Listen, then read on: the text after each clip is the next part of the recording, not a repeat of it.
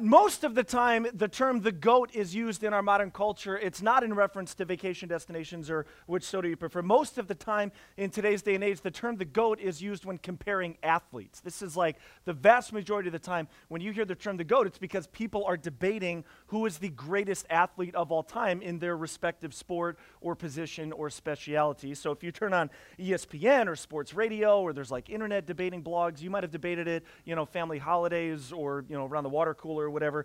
Sometimes there's really not a debate. There are a few athletes out there that there's very little argument that they are for sure the greatest of all time. This includes athletes like Tom Brady, Serena Williams, Usain Bolt. Like very few people would say there's anybody that would compete with them as the greatest of all time. But there are other athletes where there is a ton of debate and friendships are ending and families are divided because of this debate. This is true with athletes like Tiger Woods versus Jack Nicklaus, who's the greatest of all time. This is true with Floyd Mayweather versus Muhammad Ali or Lionel Messi versus Pele. One of my best friends and our lead pastor, birthday boy John McNary, grew up in Ohio, and you know that because he mentions it like every 3 minutes when he's on stage here. I grew up about an hour outside of Chicago, meaning in addition to the time that John and I spend debating ministry, theology, golf, and all of our other hobbies, we get into an almost weekly, at times somewhat heated debate over who is the greatest basketball player of all time, whether it was Michael Jordan or some guy named LeBron, I think it's how it's pronounced. I'm not 100% sure. I don't know much about him. It's a fun debate that we have, and it's a true testament to our friendship that we really disagree and are always friends at the end of every single one of this debate. As our wives are like, okay, guys, okay, it's enough. They're breaking up there. I'm not going to take any time this week arguing my side of that particular debate, but you are not going to want to miss future weeks, which is all I'll say for now. Can't wait for future weeks. MJ, okay. All that to say, for this entire series, we're not going to be talking about, goats and their weird pupils. We're not going to be talking about Michael Jordan or LeBron James. Instead, we are going to be talking about the greatest teaching of all time. I'm sure all of us could recall a teaching or sermon or podcast or TED Talk that at some point in our lives marked us so significantly, we would say, gosh, that was one of, if not the greatest teaching I have ever heard. Have you ever heard like a teaching or sermon or something where you were like, that was meant just for me? We get emails and encouragements from many of you as you left Heartland and said, man, thank you for that. Mostly they're for John. But thank you for that teaching. God really meant that. I felt like I was in church and God was speaking just to me. You would say that was one of the greatest teachings of all time. I can recall in my life and probably recite with some accuracy teachings I've heard from people by Ken Davis or John Ortberg or Elizabeth Van Solkema, John Kleinpeter, Ray Vanderlaan, Bishop T.D. Jakes, Craig Rochelle, and many, many others. I can tell you the moment where I was in my car or what section of the church I was in or what conference I was at where God spoke to me so powerfully. I thought, man, that is one of the greatest teachings of all time. But none of them compare to the teaching that we're going to look at during this series. Early on in Jesus' ministry, his reputation was growing immensely. People were flocking to him and following him and becoming his disciples because of his miraculous power and love. And it was during this moment early on in his ministry that Jesus delivered the greatest teaching of all time. It is the longest recorded teaching by Jesus in all of Scripture. It spans 3 entire chapters of Matthew's gospel. It covers more than a dozen topics, and it's filled with wisdom and insight into what life in God's kingdom can look like, can and should look like, and it's known as the Sermon on the Mount. Jesus gave this teaching in the hilly region of Galilee to his disciples, to his followers that were following him. And so this morning, we're going to experience the greatest teaching of all time. All I'm going to do for the majority of our time this morning is read in its entirety the Sermon on the Mount. And so I can confidently say this will be the greatest teaching I ever give. I didn't write it, but it's all downhill from here. Everything else from here is going to be a little bit worse than this one. So as I mentioned, it was early on in Jesus' ministry. He had just spent 40 days fasting and preparing for his ministry in the desert. He chose his disciples, and at the end of Matthew 4, we read this. Verse 23. It says, Jesus traveled throughout the region of Galilee, teaching in the synagogues and announcing the good news about the kingdom. And he healed every kind of disease and illness. News about him spread as far as Syria, and people soon began bringing to him all who were sick. And whatever their sickness or disease, or if they were demon-possessed or epileptic or paralyzed, he healed them all. Large crowds followed him wherever he went. People from Galilee, the 10 towns, which was a Roman Gentile occupied, it was called the Decapolis. It was these 10 Roman cities. From Jerusalem, from all over Judea, and from east of the Jordan River. And it was at this moment, as hundreds, probably thousands of people suddenly started following this Jewish rabbi, that he delivered the goat, the greatest teaching of all time. This is a picture I took about 2 months ago when I was in Israel. This is the Sea of Galilee, and it's surrounded by these hills and by these valleys. And these were the places that Jewish rabbis, including Jesus, would have delivered some of their more notable sermons. As we're about to read, it says Jesus climbed up onto the mountain before giving this teaching. Now, contrary to what we might think, Jesus didn't climb to the top and then deliver it everywhere, because his voice kind of would have gotten lost being on the top of the mountain. Typically, what teachers and rabbis would have done is they would have climbed about a third of the way up and sat down facing up the mountain. Then their followers would have gathered above them, creating a very natural amphitheater kind of experience. This was taken in the spring. Typically, 90% of the time in Israel, it's a desert climate, so there'd be a lot of rock, a lot of sand, and so Jesus' voice would have carried perfectly and echoed and carried throughout this natural amphitheater. As I said, as hundreds, maybe thousands of his followers would have gathered above him, he sat and delivered this teaching. Matthew says, one day, Jesus saw the crowd gathering, and he went up on the mountainside and sat down. Again, it went up about a third of the way up. Everybody went above him and sat down. His disciples gathered around him, and he began to teach them. Now, I'm simply going to read what Jesus taught them. And as I do so, as we talk a lot around here about, I'd love for you to, well, a couple things. First of all, I'd love for you to hear these words with the correct expectation. I, myself included, sometimes get so distracted when reading God's teaching or Jesus' teaching. It feels a lot like do's and don'ts, and I got to check this. But Jesus was delivering this as a loving father. This was loving instruction for his people to live, for us to live the best life possible. This wasn't about like check all these boxes of do's and don'ts, and then maybe I'll love you, maybe you'll get into heaven. Jesus was like, I love you so much, I'm going to tell you the best possible way to live, the way to know me, which is my number one desire, is to know and be with you. And the second thing I want to say is typically, as you can see, whenever we read Scripture, we try to put it up on the side screens, but we're not going to do that for the Sermon on the Mount. The reason being is we wanted this experience to be similar to what Jesus' original listeners would have experienced, which is that they just heard it. They just listened to it. And I don't know about you, but I sometimes get distracted if I'm reading or if, a bird goes by. This is my undiagnosed ADD. So instead, I just want to encourage you to just listen. And however that you do that best, if you want to, sit, or you can. We're going to actually put a picture of the Sea of Galilee so you can kind of picture yourself in this moment. It's much warmer there. There's no snow there, which is, there shouldn't be here. But you picture yourself there. If you are more of a visual learner and it helps to have something to engage your eyes with, I'd encourage you to pull out your own Bible, or if you want to pull out your phone, like the YouVersion app or the Heartland app, to read along with me, that's great. I'm reading from the NLT, so it's different than the two we voted on. Sorry, I didn't know that was going to happen. So you can read from the NLT, but it might be a little bit different. But either way, I'm just going to read through it in its entirety, because this is the greatest teaching of all time. This is Jesus speaking to us, speaking to his followers as they gather, and he delivers like his thesis statement for what it looks like to live in God's kingdom. So here is the greatest teaching of all time. God blesses those who are poor and realize their need for him, for the kingdom of heaven is theirs. God blesses those who mourn, for they will be comforted. God blesses those who are humble, for they will inherit the whole earth.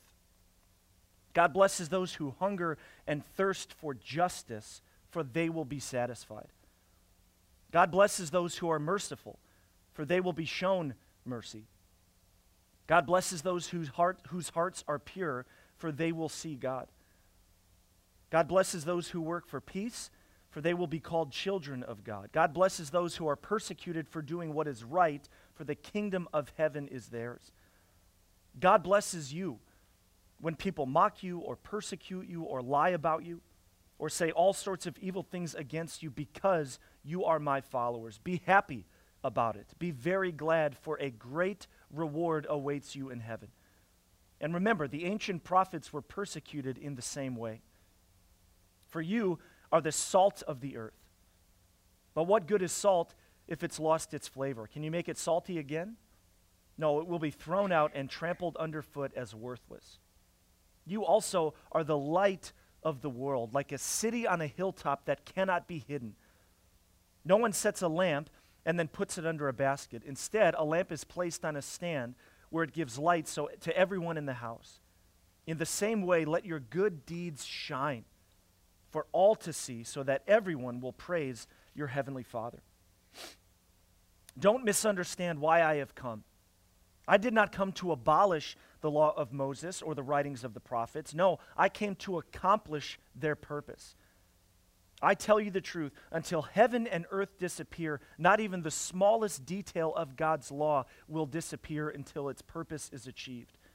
So, if you ignore the least commandment and teach others to do the same, you will be called the least in the kingdom of heaven. But anyone who obeys God's laws and teaches them will be called great in the kingdom of heaven. But I warn you, unless your righteousness is better than the righteousness of the teachers of religious law and the Pharisees, you will never enter the kingdom of heaven. You have heard our ancestors were told, you must not murder, for if you commit murder, you are subject to judgment. But I say, if you are even angry with someone, you are subject to judgment. If you call someone an idiot, you are in danger of being brought before the court. And if you curse someone, you are in danger of the fires of hell. So, if you're presenting a sacrifice at the altar in the temple, and you suddenly remember that someone has something against you, leave your sacrifice there at the altar. Go and be reconciled to that person, then come and offer your sacrifice to God. When you're on your way to court with your adversary, settle your differences quickly. Otherwise, your accuser may hand you over to the judge, who will hand you over to an officer, and you will be thrown into prison. And if that happens, you surely won't be free again until you have paid the last penny. You have heard the commandment. You have heard the ancient prophets say, you must not commit adultery. But I say, anyone who even looks at a woman with lust has already committed adultery with her in his heart. So if your eye, even your good eye, causes you to lust, gouge it out and throw it away. It's better for you to lose one part of your body than for your whole body to be thrown into hell. And if your hand, even your stronger hand, causes you to sin, cut it off and throw it away. It is better for you to lose one part of your body than for your whole body to be thrown into hell. You have heard the ancients, the law that says a man can divorce his wife by merely giving her a written notice of divorce. But I say that a man who divorces his wife, unless she has been unfaithful, causes her to commit adultery. And anyone who marries a divorced woman also commits adultery. You have also heard our ancestors were told, you must not break your vows. You must carry out the vows you make to the Lord. But I say, do not make any vows. Do not say, by heaven, because heaven is God's throne. Do not say, by the earth, because the earth is his footstool. Do not say, by Jerusalem, for Jerusalem is the city of the great king. Do not even say, by my own head, for you can't turn one hair on your head white or black. Simply just say, yes, I will, or no, I won't. Anything beyond that is from the evil one. You have heard the law. The ancients say that the punishment must match the injury, an eye for an eye and a tooth for a tooth. But I say, do not resist an evil person. If someone slaps you on the right cheek, offer the other cheek also. If you are sued in court and your shirt is taken from you, give your coat too. If a soldier demands that you carry his gear for a mile, carry it 2 miles. Give to those who ask, and don't turn away any who want to borrow. You have heard the law. The ancients say, love your neighbor and hate your enemy. But I say, love your enemies. Pray for those who persecute you. In that way, you will be acting as true children of your Father in heaven. For he gives sunlight to both the evil and the good, and he sends rain on the just and the unjust alike. If you love only those who love you, what reward is there for that? Even corrupt tax collectors do that much. If you are kind only to your friends, how are you different from anyone else? Even pagans do that. But you are to be perfect and holy and set apart, just as your Father in heaven is perfect and holy and set apart. Watch out. Don't do your good deeds publicly to be admired by others, for you will lose the reward from your Father in heaven. When you give to someone in need, don't do as the hypocrites, as the actors do, blowing trumpets in the synagogues and streets to call attention to their acts of charity. I tell you the truth, they have received all the reward they will ever get. But when you give to someone in need, don't let your left hand know what your right hand is doing. Give your gifts in private, and your Father who sees everything will reward you. When you pray, don't be like the hypocrites, the performers who love to pray publicly on street corners and in synagogues where everyone can see them. I tell you the truth, that is all the reward they will ever get. But when you pray, go away by yourself. Shut the door behind you and pray to your Father in private. Then your Father, who sees everything, will reward you. And when you pray, don't babble on and on as people of other religions do. They think their prayers are answers merely by repeating their words again and again. Don't be like them. For your Father knows exactly what you need even before you ask him. Instead, pray like this: Our Father in heaven, may your name be kept holy. May your kingdom come soon. May your will be done on earth as it is in heaven. Give us today the food that we need, and forgive us our sins as we have forgiven those who sin against us. And don't let us yield to temptation, but rescue us from the evil one. If you forgive those who sin against you, your heavenly Father will forgive you. But if you refuse to forgive others, your Father will not forgive your sins. And when you fast, don't make it obvious, as the hypocrites, as the performers do. For they try to look miserable and disheveled, so people will admire them for their fasting. I tell you the truth, that is the only reward they will ever get. Instead, when you fast, comb your hair and wash your face, then no one will notice that you are fasting except your Father, who knows what you do in private, and your Father, who sees everything, will reward you. Do not store up treasures here on earth, where moths eat them and rust destroys them, where thieves break in and steal. Store up treasures in heaven, where moths and rust cannot destroy, and thieves do not break in and steal. Wherever your treasure is, there the desires of your heart will also be. Your eye is a lamp that provides light for your body. When your eye is good, and this was a cultural slang for someone who was generous. If someone had a good eye, it meant that they were generous. When your eye is good, your whole body is filled with light. When your eye is bad, same way, someone who is stingy with their possessions. When your eye is bad, your whole body is filled with darkness. And if the light you think you have is actually darkness, how deep that darkness is.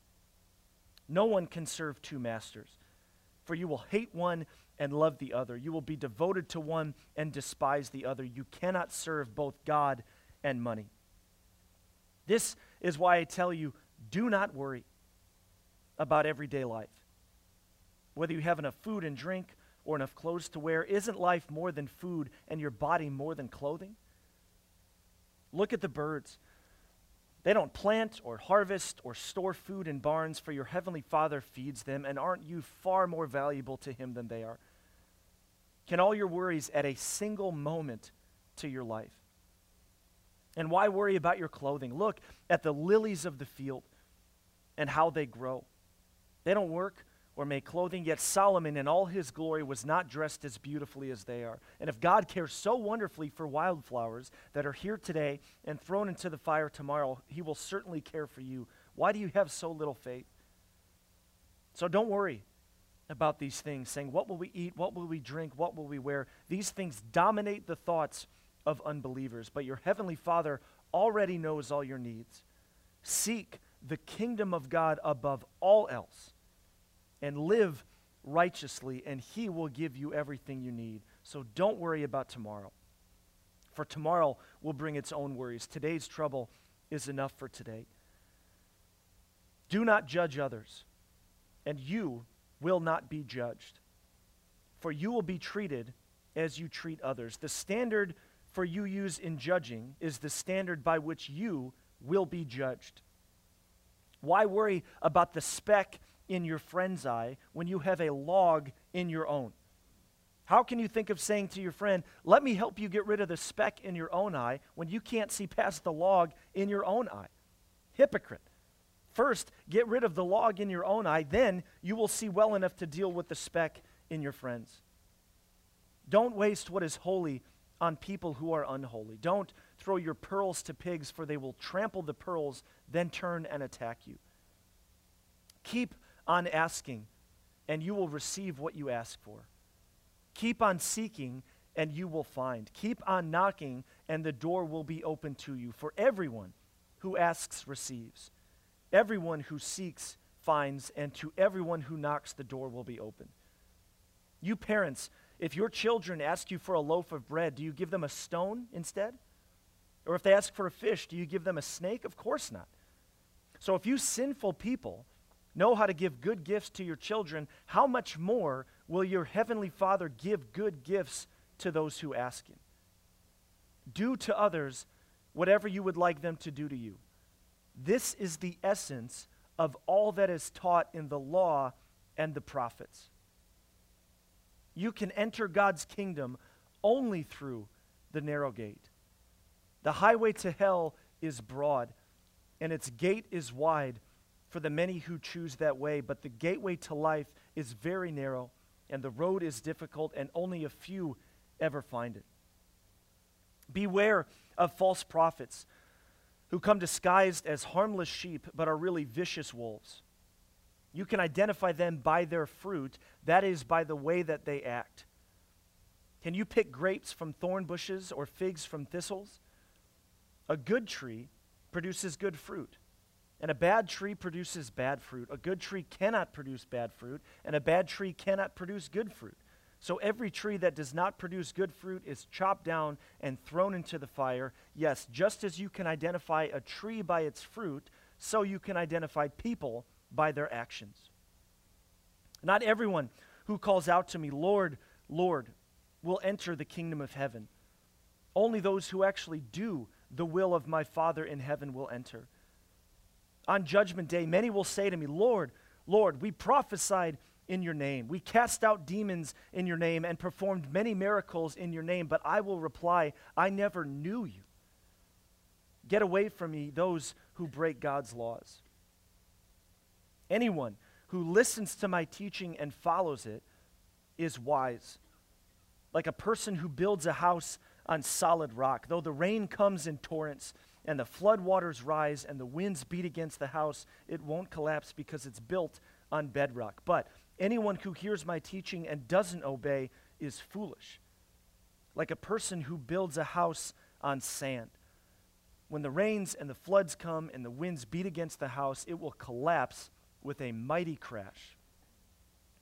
When Jesus had finished these sayings, the crowds were amazed at his teaching, for he taught with real authority, quite unlike their teachers of religious law. So there it is, the greatest teaching of all time. Now again, I want to bring focus to the last sentence in that passage, that Jesus, the crowd Jesus was teaching, as he finished, reacted with amazement.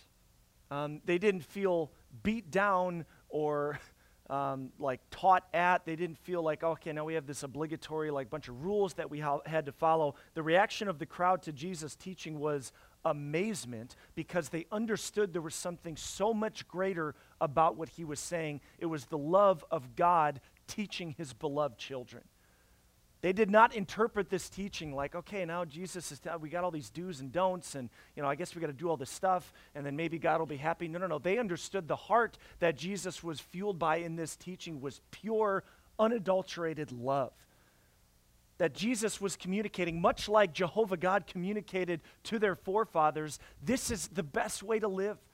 I, as your heavenly Father, desire that you would live a life of purpose and hope and peace and joy abundantly. And this is how you get it. This is how you know me. This is how you can do life with me every single moment of every single day. And if you follow my teaching, you will experience life and life to the fullest. This is the teaching we're going to experience throughout this series, The GOAT. So this week, we experienced the whole thing, kind of an overarching thing, and over the coming weeks, we're going to take different sections and dig a little bit deeper into certain elements of the greatest teaching of all time. But as we close, I have a challenge for all of us.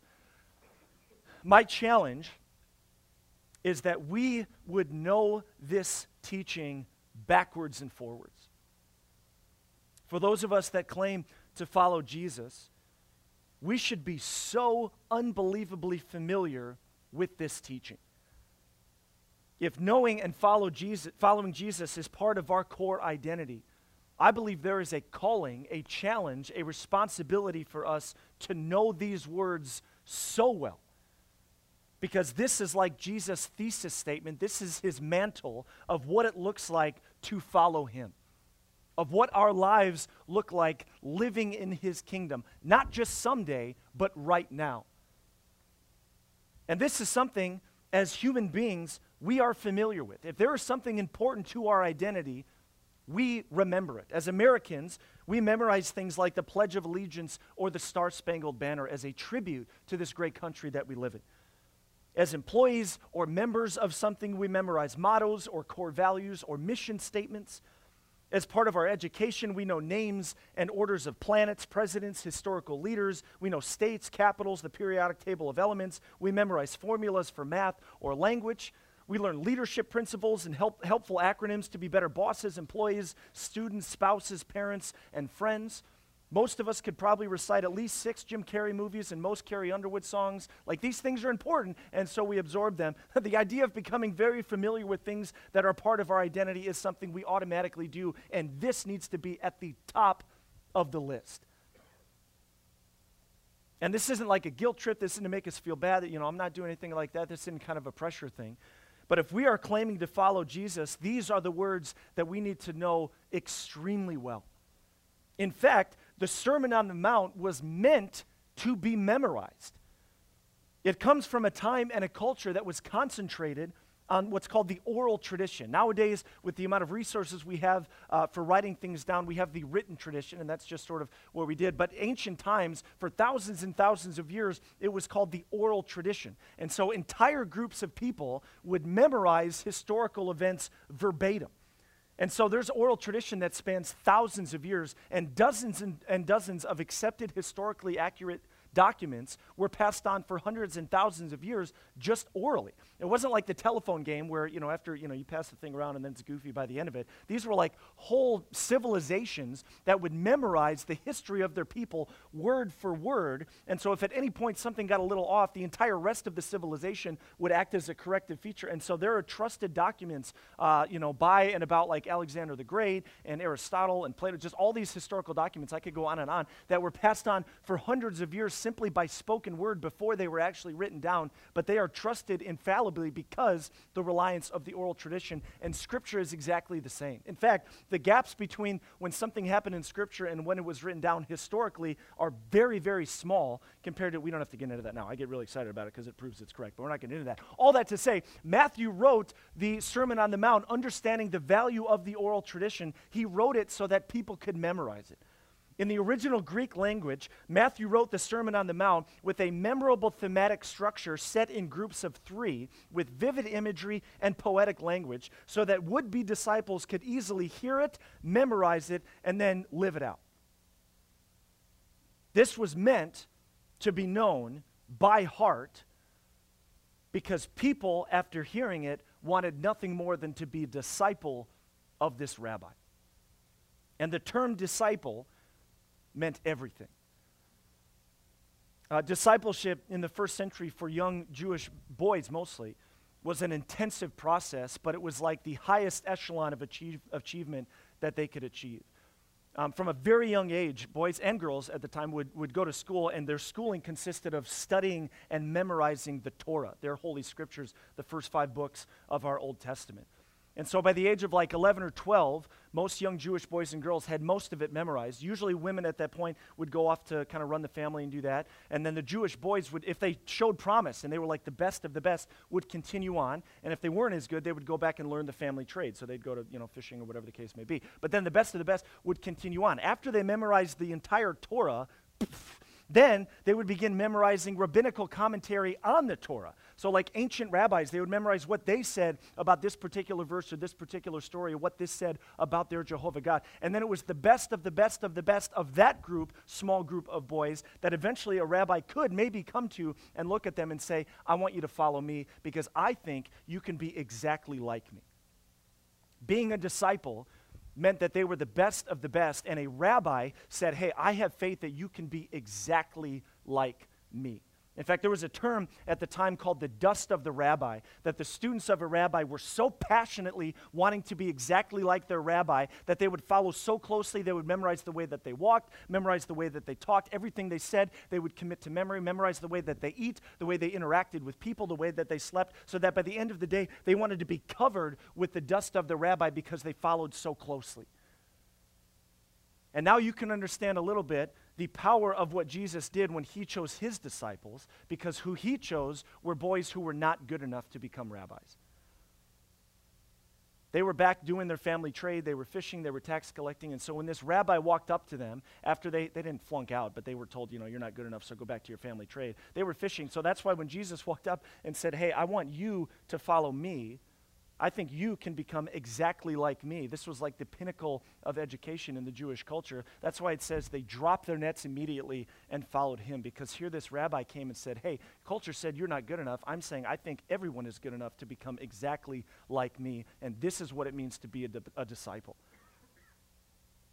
And so what would it look like for every single one of us throughout this series, maybe for the rest of our lives, we'll stick to a month, to every single day experience the greatest teaching of all time? The challenge for this series, The GOAT, is that every single one of us would read or listen to or experience the Sermon on the Mount every single day.